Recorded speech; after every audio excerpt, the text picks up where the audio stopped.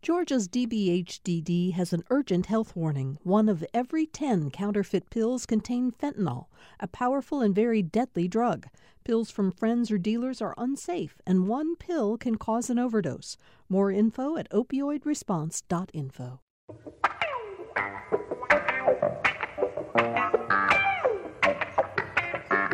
Welcome to Political Rewind. I'm Bill Nigut. Good to have you with us as we start another week on the show. Of course, once again this week, we're doing the show remotely. I'm continuing to work from my home studio in the Decatur area. All of our panelists throughout the week will be joining us by telephone. And, of course, this is another week when we know we're going to have a lot to talk about in terms of the virus and also politics as well. I can't help but think that yesterday felt like a day that started with so many people trying their best to have an Easter celebration, cut off from many friends and family, not being able to go to the churches that so many of you want to be able to celebrate the holiday at. And then last night, after a day of sheltering in place on one of the most important religious holidays in the calendar, so many people across the state, especially in North Georgia, were struck by tragedy as this line of severe thunderstorms and tornadoes came through the state. Our hearts go out to the people up in Murray County, where 5 people died in the tornadoes that came through there. Murray, just in case you don't know, is right up hard against the Tennessee border. And if you think Dalton, just go a little bit east from Dalton, and that's Murray County. Eaton, Chatsworth, bigger communities in Murray. We had apparently tornadoes down in College Park by the airport, and then I think we had 1 death in Bartow County as well. So, it felt like piling on, didn't it? We're already dealing with coronavirus, COVID-19, and then a night of terrible weather. So here at GPB, we're thinking about all of you today. Let's just very quickly, before I introduce the panel, go over some of the figures that we've gotten from the state. As of 7 o'clock last night, we now have 12,550 confirmed cases of COVID-19. And we've got confirmed cases in just about every one of the 159 counties across the state. We've also had now a total of 442 deaths. That's up 30 since we were on the air Friday. But here's the more promising news. Dr. Carlos Del Rio, of course, the Emory University infectious disease expert who's become a ubiquitous presence in terms of talking about the virus, said Friday that the state seems to be performing better. Remember, he was very critical of the governor early on for not shutting down the state sooner than he finally did. The state seems to be performing better in containing the virus in recent days than some of the modeling suggested. Del Rio says that's a sign that severe social distancing is helping Georgia avoid the exponential growth of the disease. His quote is this: instead of seeing one day 10 patients, the next day 20, the next day 40, the next day 80, we're seeing one day 10, the next 12, the next 14, the next day 16. That may not sound like an improvement, but he calls that a huge difference. He says it's still a matter of waiting for a hurricane to hit you. You just don't know what's going to happen in the days ahead. It might be a Category 4. It might be just a tropical storm. So some fairly good news from one of the observers, a medical observer of what's been going on in the state. All right. That said, let's get to our panel for today and talk about COVID-19 as well as some politics. This is, after all, Political Rewind. It's Mondays, which means Jim Galloway, the lead political writer for the Atlanta Journal-Constitution, is with us. How you doing, Jim?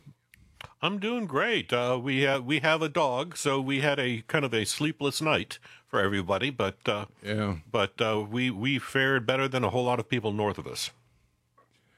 Yeah, that's really true. I mean, I think we, too, in our household were kind of alerted all night to see what might happen. But I'm glad you're safe and sound. Also from the Atlanta Journal-Constitution today, one of their investigative reporters, Carrie Teagarden, joins us. Carrie, we've got a lot to talk about in terms of a story you filed for yesterday's paper. We'll get to that in a minute. But thank you so much for being here, Carrie. Thank you. No, Bill, I'm glad to have the opportunity to talk a little bit more about what we've been hearing and trying to dig into over the last week or two. Absolutely.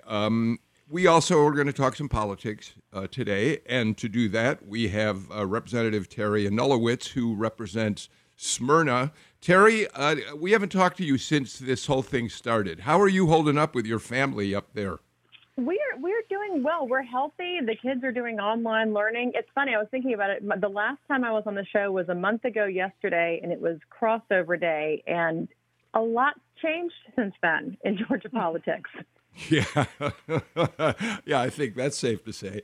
Also with us today, Eric Tanenblatt. He is one of the best known and most highly respected Republican insiders in Georgia. He was the former chief of staff for Governor Sonny Perdue. He's also worked in presidential politics, being a close associate of the entire Bush family in their pursuit of higher office, and he worked with Mitt Romney as well in the 2012 presidential race. And Eric, we haven't seen you or talked to you since the virus hit. I know that you have both of your sons home from the East Coast, and you and your wife must be very happy that you're all together. We are happy, we're safe, and we're playing a lot of board games. Well, you know what, Eric? Send me a note. In fact, I'd invite anybody out there to do so. Eric, at some point, send me an email about the board games you're playing. I think it'd be fun to post on my personal Twitter account just what games people are playing out there. So let me know I want to later put a on big plug what in you do. for Catan. I'd never played that, and I'm now addicted to it. All right. Well, send me some information about it. I'd appreciate that. Also, one quick program note, and then we'll start our conversation. Governor Kemp, Public Health Director Kathleen Toomey are going to be holding a news conference. It's scheduled to start about 4 o'clock this afternoon. We'll be carrying it on GPB Radio and GPB TV, and it'll also be available on our social media platforms, our Facebook page and our website. All right. Carrie, I want to start with you because your piece in yesterday's paper finally put some specificity to some issues that I personally have been struggling to understand for weeks and weeks now, which is what information are we lacking in this state that would help us as citizens understand more about what's happening with the coronavirus, would help us perhaps understand what's going on in the neighborhoods that surround us, and give us a better sense of where we're heading. So with that in mind, let me read you just a short piece from the story you wrote and then let you talk about it. You and Brad Schrade worked on this piece together, and here's what you said. Giant healthcare systems based in Atlanta refuse to say how many coronavirus patients they're treating at their dozens of Georgia hospitals. They won't reveal how many of their frontline workers have gotten sick or even died from the virus. Nursing homes, assisted living facilities aren't required to post information about outbreaks, and until Friday, the state had not been revealing which homes have had the most cases, leaving families and advocates in the dark about the conditions inside homes. They're now barred from visiting. While the governors of New York and Ohio are giving detailed daily briefings broadcast live, Georgia's governor has given only periodic updates to the public. And you go on to say it's incumbent on public officials to provide clear, consistent messaging from consistent sources and to explain what they know and they don't know. That's a quote from Matthew Seeger, a public health communications expert at Wayne State University in Detroit. Okay, you already knew that you wrote those things, but I wanted to make sure our listeners heard about them. So, Carrie, just start us off by giving us a broad look at exactly what you're reporting and what the consequences of it are. Well, Bill, from the very beginning, of course, we're starting to reach out to our sources when this happened. People we've covered for years, in my case, decades, at Atlanta's hospitals, and in the governor's office and the Department of Community Health, all these people who have information. And from the very, very beginning, getting information out of Atlanta's big, giant hospital systems has been very difficult. We had heard early on, Wellstar had the first death at its Kennestone facility, and we'd heard that they had more cases than others from day one. Very beginning, refused to tell me anything about their cases, and it got kind of testy. They're a public hospital system, okay? It's a nonprofit organization that runs primarily public hospitals. I had it continued almost daily until Saturday, continued to have a discussion with them about that. We were able to reveal in Sunday's story that a respiratory therapist that had worked at one of their hospitals had died, but they continue to not tell us how many people have tested positive or how many patients they have, and that's consistent across that. Meanwhile, other hospitals do tell us that. So other hospitals, primarily outside of Atlanta, with the exception of Grady, which has been transparent on your show and elsewhere, has talked about it. Finding out what's going on with nursing homes and long-term care facilities of all types. As you know, Bill, Brad Schrade and I spent a year writing about that industry. We were very concerned from day one, and we're just pulling our hair out trying to get information from the Department of Community Health. Where are these, how many cases? Where are these cases? It has been so frustrating, in part because people can't visit their family members right now in these facilities. They are just in a panic to try to find out what's going on. And if the facility isn't extremely open, they don't know. The state has finally started giving us more information, but it's very dated. On Friday, they would tell us about facilities having 20 cases, and we would find out, by reporting it that, there were actually 70 cases. It's such a lag time. So I would say across the board, we're having difficulty getting information that we feel the public should know. Sometimes, I don't know if you guys have felt this way, when people do tell you what their cases are, when some of these hospitals in Augusta, Rome have told us what their numbers are, it's actually reassuring because it kind of speaks to what Dr. Del Rio has said, that they're not completely full yet. I think that's what we want to know. Are you guys completely full? Are you putting people in hallways yet? You want that sense that things are okay. Or if you have a family member in a long-term care facility, you want to know what's going on. And we haven't even started talking yet, Bill, about the lack of detailed information about the positive cases in Georgia, where we're having trouble getting detailed information about the basic demographics of the folks who've tested positive and have died. Jim, why don't you jump in? Yeah, Carrie, help me understand here. Is it the where is the blocked plumbing here? Are these medical institutions, are they informing the state and the state is refusing to pass the information along, or are they not simply informing the state? Because if it's that latter, that would be very dangerous. They are informing the state. At least that's what we're told. They were told that they, have to inform public health and Department of Community Health every day about what their numbers are. So, I had a very uncomfortable situation right when this first began, where, the governor's office kind of put out a kind of subtle news release that was sort of, the message was, don't put too much pressure on these facilities to release their information. They're under a lot of pressure to do other things. And that really rubbed me the wrong way. I just, but I think the contrast is that we are seeing hospitals, I get a daily report from one in Augusta saying, here's how many cases we have, here's how many tests we did, here's how many came back negative and positive. We're not getting that granular information. The state will release total number of hospitalized, but it's cumulative. So the hospitals themselves really know exactly what's going on in real time. The nursing facilities know what's going on in real time.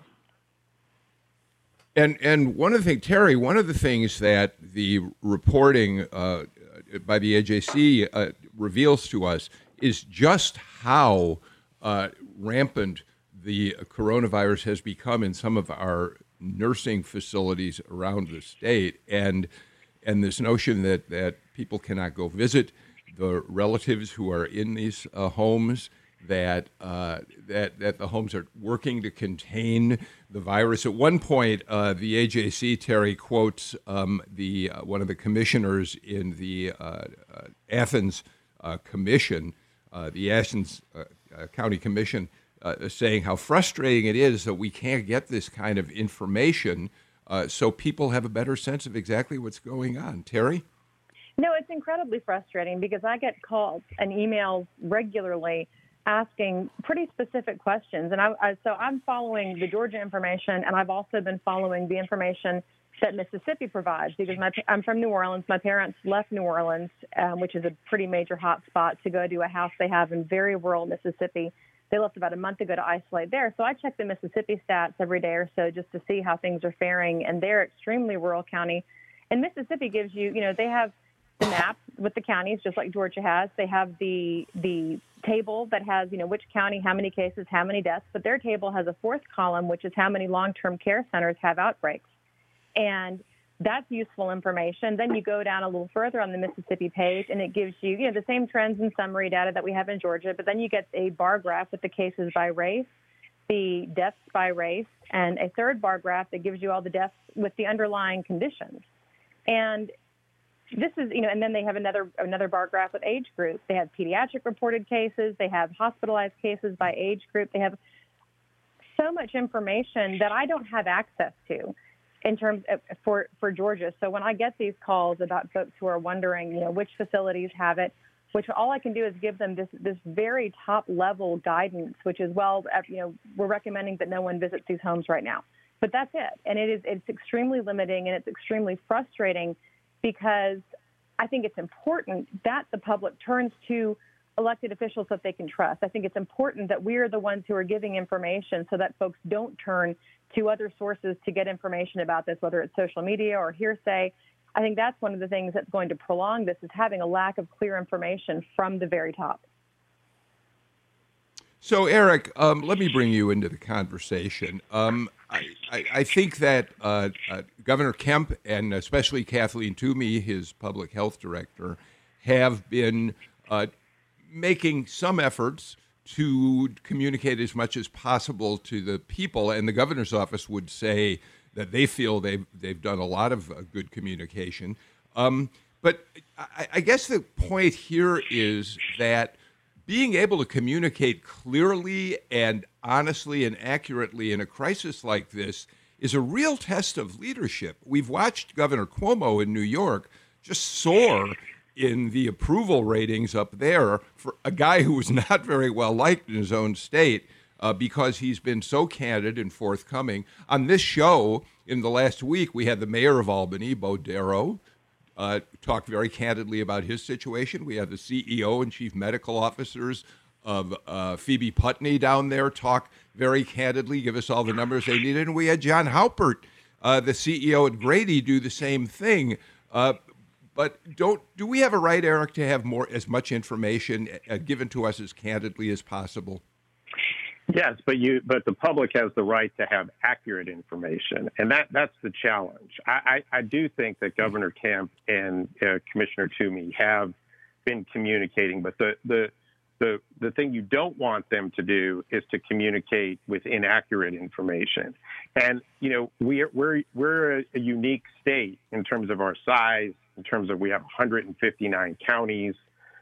It's easier for one hospital in Southwest Georgia, which is the predominant hospital system, to be providing data because you don't have multiple hospitals. So you can get better data for what's happening in Albany and probably to a lesser extent Augusta. Augusta is a little bit bigger. But when you talk about Metro Atlanta, you have so many different hospital systems. And when you're talking about nursing homes, a lot of that reporting has to come from the actual nursing home. And so there's data that's coming in from so many different places that, I think after the fact, we'll have to put, look back and see, what worked, what didn't work. But right now we're in the middle of a crisis. You have to balance what you do. And look, last week I was on 2 or 3 calls where Governor Kemp, speaking to different groups, and Governor Kemp was over communicating. But I go back to my first point. The worst thing you could do is put out inaccurate information. And not every one of these facilities, whether it's a hospital or a nursing home, is providing the exact data at the exact time. So at one point in time, you can get a clear picture of what's happening. This is just a fluid situation. And I think we have to give some benefit of the doubt that our leaders are doing the best they can. Now, that's not saying that the public doesn't have a right to know. They do. But I think we have to cut them a little bit of slack right now because there's a major strain on the system. Hey, Bill, Terry, why don't you weigh in? Oh, go ahead, Jim. Yeah. It just I will take Eric's point on this. Except I would also add that at the state capitol, usually the regulations and the laws governing these healthcare institutions, nursing homes, they're designed to protect the institution, not the people who use the institution. And so there is the reporting requirements are tilted toward the people who own the nursing home, the people who operate the public hospitals.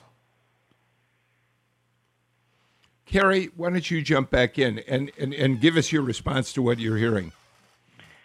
Well, I just think we know there's detailed information out there that could be released, and it's a decision on the part of these Atlanta hospitals not to release it, and I think that's creating panic or discomfort even among the people who work there.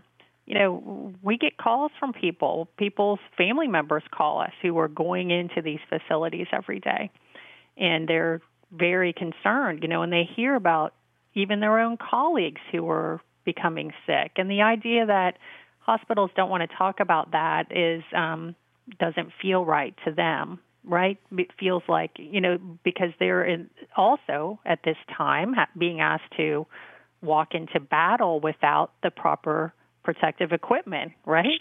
They don't have the masks and gowns that they're used to having, that they've been told before all this happened that the normal protocols would apply of changing your mask every time you come out of a room of somebody with an infectious disease.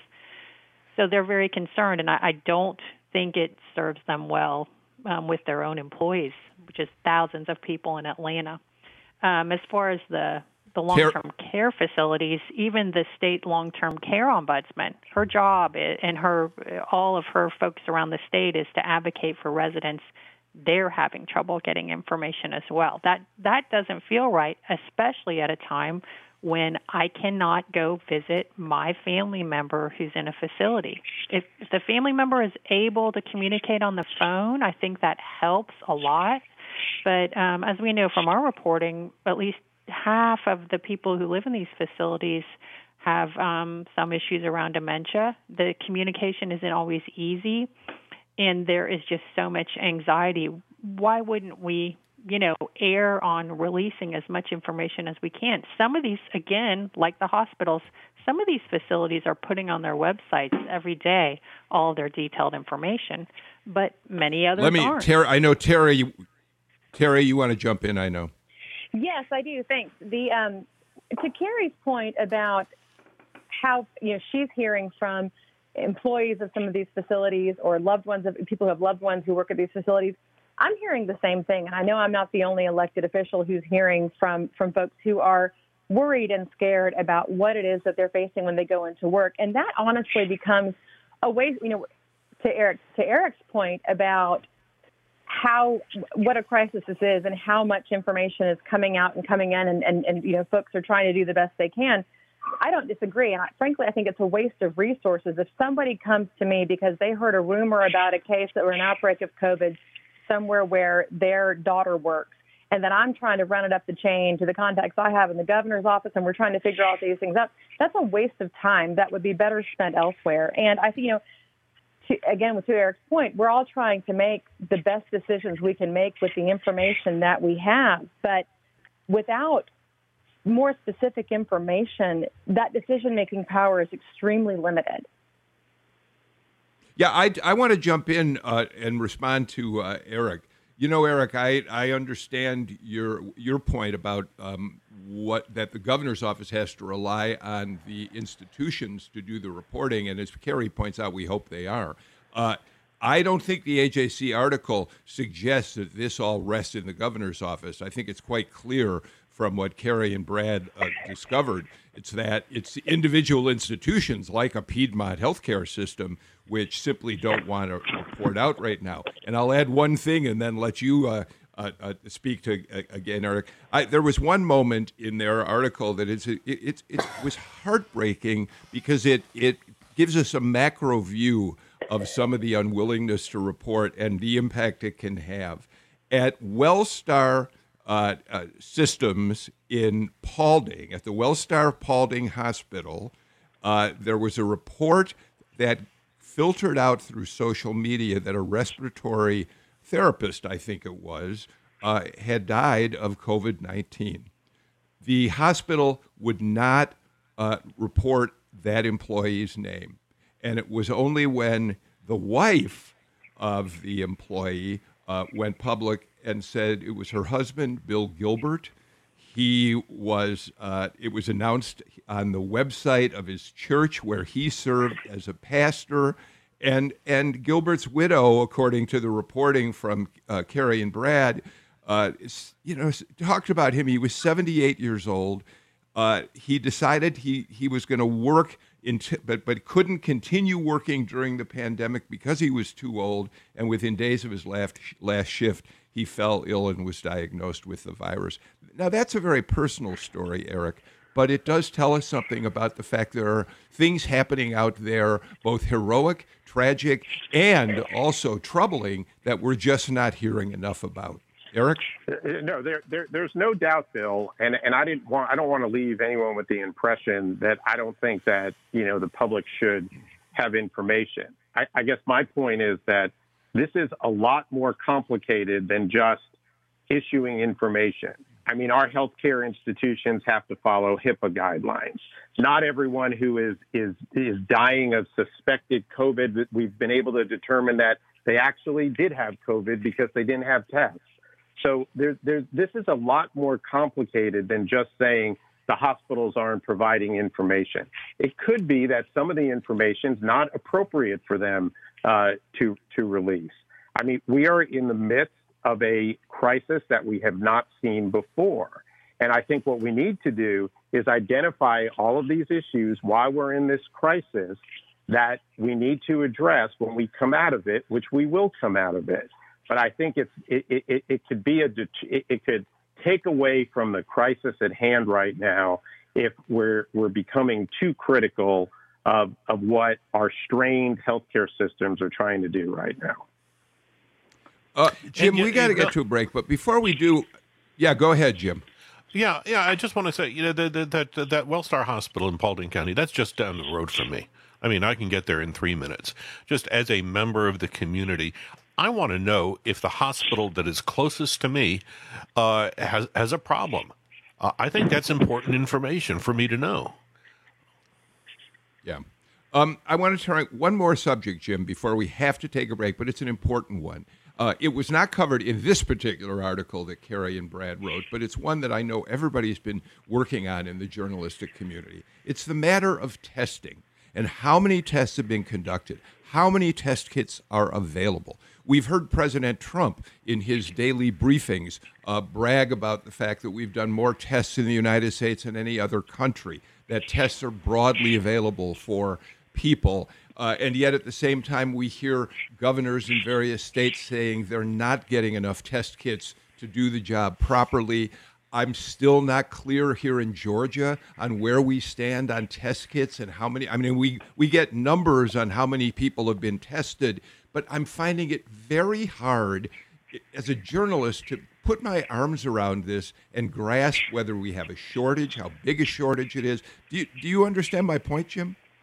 Oh, absolutely. And quite frankly, I mean, the level of testing is something we should all be concerned with, because that's going to be the key to determining whether we're let out of our homes any time in the near future. I mean, it's something that we need to have, and we don't need, we need somebody to help us understand what forms of testing are being done, whether we're talking about the reactive test to test those who are already have been infected and survived. It's crucial, and we're not getting all the information we need. I would point out one more thing, Bill. This economic downturn, just this sudden crash that we've got.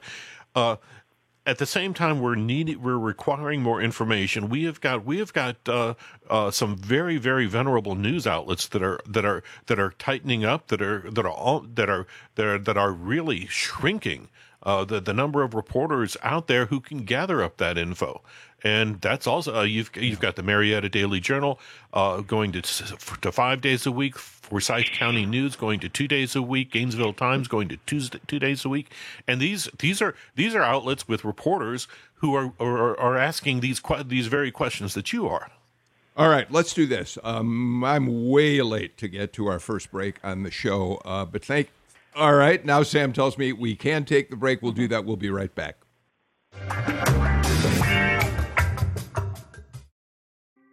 Thanks for listening to Political Rewind. If you like this show, you'll also like Georgia Today.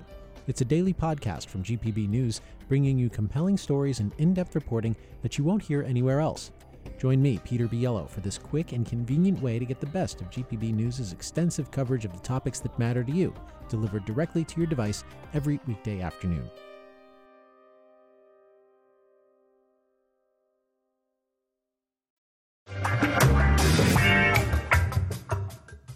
We're back on Political Rewind. Eric Tannenblatt, Carrie Teagarden, Jim Galloway, and Terry Anulowitz with us on the show today. Jim, I'd like to turn to another subject, a very controversial one, in not just in Georgia, but really coming out of the White House as well right now, and that's how we're going to handle 2020 elections, in our case, starting with what is now our June 9th primary elections, but carrying us all the way to November when we'll have a presidential election and 2 U.S. Senate races in Georgia on the ballot. And Jim, what's going on here is fascinating because even as Brad Raffensperger, the Secretary of State, declares that he is hoping to encourage as many Georgians as possible to vote with absentee ballots, sending 6.9 million applications for ballots out to people across the state. He's also saying that they're going to start a law enforcement task force to crack down on potential voter fraud. You hear the president saying that absentee balloting, mail-in votes, leads to fraud that benefits Democrats. Here we go, Jim, trying to have a Democratic election in an atmosphere of pandemic and partisanship. It's a very troubling issue, Jim. Yeah, it really is, and especially when I think there are 6 states that rely heavily on mail-in voting right now. Utah is one of them. I don't find it particularly liberal. I think Mitt Romney might agree with me. I will tell you what, the little bit of history that I've been focusing on lately is the 1918 Spanish flu, which there's a good deal of evidence saying that it started actually in Kansas. But in any case, it did hit Europe early in 1918. It didn't come to Georgia until October 1918, just before elections. And so, you've got Dr. Fauci and a bunch of other people saying that yes, we could get through this hump by May, maybe even by early June, and yet it could come back again with a vengeance in the fall. And that's the part that worries me, because primaries are intra-party fights. Who gets an edge in a Republican Party fight doesn't matter to a Democrat, and vice versa. General election, that's an existential balloting right there. That's where things are going to get really tight. Eric, the president, as you well know, has said on a couple of occasions that he doesn't like mail-in voting because he believes, without any evidence that I'm aware of, that mail-in voting favors Democrats. And you actually had Speaker Ralston, David Ralston, making a similar comment, which he then kind of backed away from, saying that he was concerned that if you went to largely mail-in voting, it would be favorable to Democrats as well. Eric, I mean, you're a good, you care about Republican politics. You'd like to see most Republicans win in their races. Not all, I imagine. What do you think about this becoming such a highly partisan issue where there doesn't seem to be much foundation for this concern that it favors one party over the other? Well, it's unfortunate that we have a lack of trust in the system, and it's on both sides of the aisle. This is not a Democratic issue or a Republican issue. And, unfortunately, because of the situation we find ourselves in, and I hope that next fall we're in a better place than we are today, but, circumstances may require that we have to do things differently. And look, the political consulting class has figured out how to get out the vote, for their respective, candidates that they're working for. For years, we've had absentee ballot campaigns where absentee ballot applications were sent to people of one particular party, and chaser calls were made to make sure that person sent that in. So I'm not concerned that, from a political standpoint, I think each of the parties will do what they need to do to turn out their voters. I think the most important thing we all should be focused on is the fact that everyone who has the right to vote should have the right to vote. And, we're in uncharted waters right now, and we obviously need to protect the integrity of the system. But I think we need to try and take the politics out of it if we can. Terry, it's interesting. It was the state Democratic Party, led by Nikema Williams, Senator Nikema Williams, who, in fact, when Raffensperger first announced he was going to send out this massive mailing of absentee ballot applications, who not only did they not discourage absentee balloting, Nikema Williams said she liked the idea. She just wanted to make sure that everything was handled in the appropriate way. So it does feel to me like the partisanship in terms of the issue of whether absentee ballots favors one party or the other, it's Republicans who seem to be attacking the idea of absentee balloting more than Democrats. In Georgia, that seems to be the case. And it is. There's this interesting variety from state to state in terms of how they're approaching absentee balloting and how their different political parties are approaching absentee balloting. But what is concerning is that, we're hearing talk about how it might impact the different parties, but that seems to lose sight of the actual essence of the issue with absentee balloting, which is how does it impact the voters? And I think right now, the voters would be all voters of all parties, voters, Georgians would be very positively impacted by having wider access to voting by mail. And it's a little disturbing that seems to be getting lost in a lot of the overall conversation that we're hearing about this. Speaker Ralston was quoted in a New York Times opinion piece yesterday with in terms of his remarks about how damaging absentee and voting by mail would be for that party. But I think that's missing the point. I mean, I think that what is the least damaging, what is the most safe way for people in Georgia to vote? And right now it looks like that's going to be voted by mail, certainly for the primary, but also probably, like Jim said, for the general election in November. Hey, Bill, Jim? This is Eric. One thing I'll add, the bigger problem I see is the processing of these absentee ballot applications and the absentee ballots themselves. I mean, we don't have a very good track record in this state with some of the county election, offices doing an accurate job, and that's where I would probably have the most concern. Jim? What was one of the more interesting things in this debate happened last week up in Jackson County, up 85. It's a heavily Republican party. 82% won for Kemp in 2018, and the elections board there went to immediately that they endorsed an entire shift to voting by mail. Not just for the primary either. I think for the general election as well, and the knee-jerk reaction from the chairman of the local Republican Party was, he wanted the resignation of the Republican appointee to that board. It is kind of very disturbing, as Terry was saying. Just to see that this, I mean, this had nothing to do. This had everything to do with protecting the voters and the people the people downstream who would be hurt by coming in contact with so many people.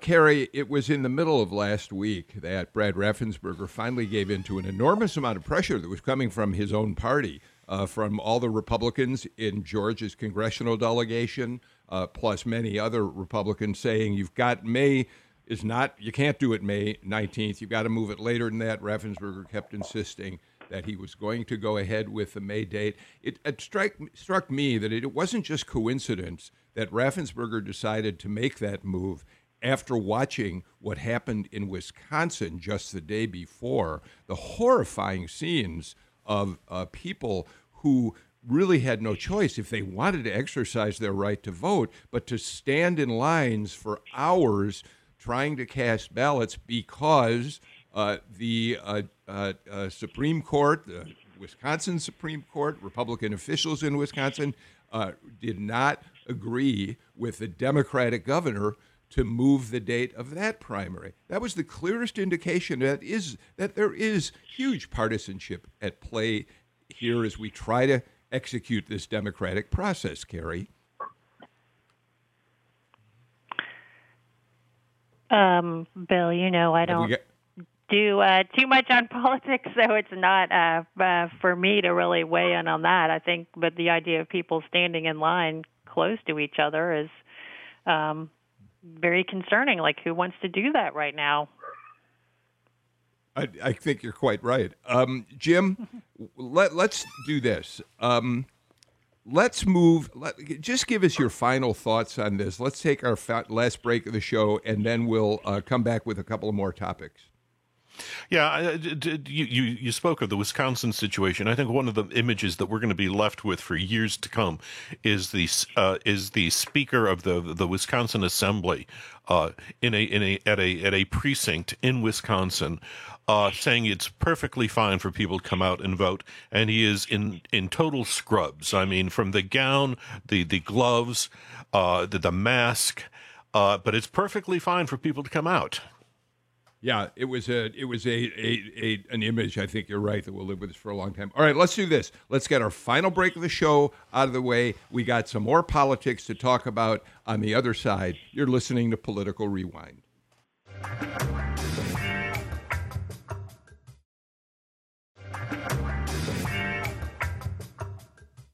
All right, Eric Tannenblatt, I'm going to give you a chance in real time to respond to an endorsement that we've just seen come from a member of the Georgia Republican congressional delegation.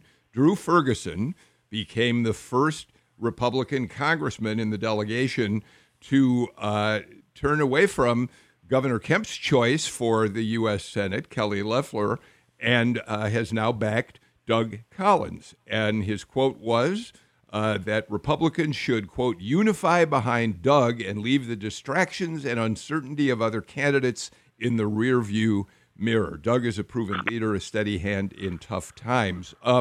Eric, how is the whole issue of Kelly Loeffler's stocks, when she buys, when she sells, who's in control, who's not?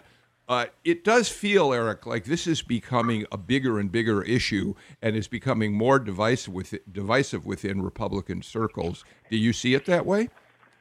I don't. I think that her actions last week, will put it to bed for some people. I think if you're supporting Doug Collins or if you're a Democrat and supporting one of the other candidates in the race, you're going to try and keep the issue alive. But I really don't think. I think Senator Burr's situation probably made Senator Loeffler's situation more prominent. But I think she has taken the right actions to move this behind. I think too that right now political junkies are following all this stuff. But the general population is so focused on the coronavirus crisis we're dealing with right now, dealing with their own jobs, their own family. I don't think they're paying that much attention to it. I'm not surprised by Drew Ferguson's endorsement of Doug Collins. The Georgia congressional delegation tends to line up and support one another. I remember going back to the governor's race in 2010 when the delegation all lined up behind, Nathan Deal when he was running for Congress, with, I think, the exception of, well, actually Tom Price, and then he changed his mind. But I think that, they're colleagues. They serve in the House caucus together. But I think that as the year progresses and Kelly Loeffler is a sitting United States Senator, and she continues to provide the level of constituent service and representing, Georgia voters in Washington, I think this will be in the rearview mirror. And, her opponents will try and keep bringing it up. But, I think Senator Loeffler she's been definitely someone who has not been asleep at the wheel. I mean, she has been out there working. I keep running into people that have heard from her. She helped that couple come back to Georgia last week from Florida. She was delivering food at the hospitals to ICU and ER workers. She's been, doing what you want a United States Senator to do. And I think those are the things people are going to really remember. Terry and Nulowitz, it's certainly true that what Eric is saying, that Democrats will continue to use this to attack Kelly Loeffler, but you don't even have to look to Democrats to attack her. All you have to do is turn on Fox News and see so many of the commentators there who really have never wanted Kelly Loeffler to be the choice in Georgia and continue to be highly critical of her. I was going to say, I think that the Democrats are the least of Kelly Loeffler's problems right now. I mean, it's not. I mean, I'm hearing something. I hear from folks and other Democrats I know, and we talk about it in a combination of horror and resigned eye rolling, because it is so. It's like, of course, this is the level of absurdity that this whole thing has gone to from the very beginning, when you had so you want to be a senator portal, to now where you have the senator who won that contest and she is doing things that are pretty egregious. And I think Eric's right. There is an element of inside baseball to this, but that's not going to last for very long, because I think this will be a centerpiece of a lot of the ads that are going to be targeting her. But those ads aren't going to be coming from Democrats. They'll be coming from the other Republicans, and particularly Doug Collins and the other the PACs that are supporting him. I want to be careful about something, Terry. You said she's been doing things that are particularly egregious. Are you referring specifically to the stock transactions, or are you talking about more? Yes, and that is, I broke the number one rule of Dr. Cousins back at Agnes Scott. If you say this or things, say what those things are, say what this is. And yes, I'm talking about the stock transactions. Thank you. Okay, I always want to be clear on that. Jim Galloway, weigh in on this. Yeah, a couple things. Number one, I'm going to disagree with Eric. I don't think it is going away because as long as people have a 401k that has taken a big hit this year, that issue is going to be alive. On the other hand, I do think that she did the only thing that she could have that she could have done, in which in declaring that both she and her husband are going to be putting their money in index stocks, I guess the equivalent of mutual funds, because whoever wins this U.S. Senate race is going to be the candidate who persuades voters that I am riding it out with you. That's, to me, it's going to be, you're going to need a message of solidarity with the average voter who has taken a hit. All right. You get the last word on today's Political Rewind, Jim Galloway. We're almost out of time. So, Jim, thank you. Carrie Teagarden, thank you.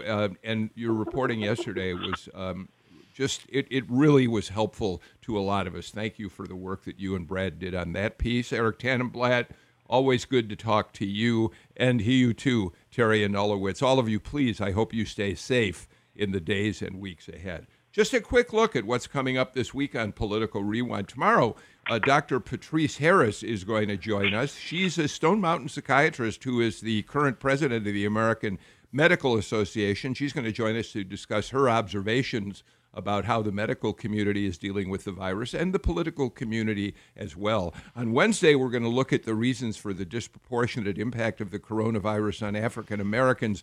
DeKalb County CEO Michael Thurman has been very concerned about this. We're also going to have DeKalb County's Public Health Director, Dr. Sandra Ford. Then a show I'm really looking forward to. On Thursday, Dr. Paul Root-Wolpe, who's the director of the Center for Ethics at Emory University, is going to join us to talk about the ethical and moral questions posed by coronavirus. That should be a really, I hope, fascinating conversation. That's it for us today. Remember, Governor Kemp, 4 o'clock this afternoon, a news conference to talk about coronavirus. We'll carry it on all GPB's platforms. See you tomorrow.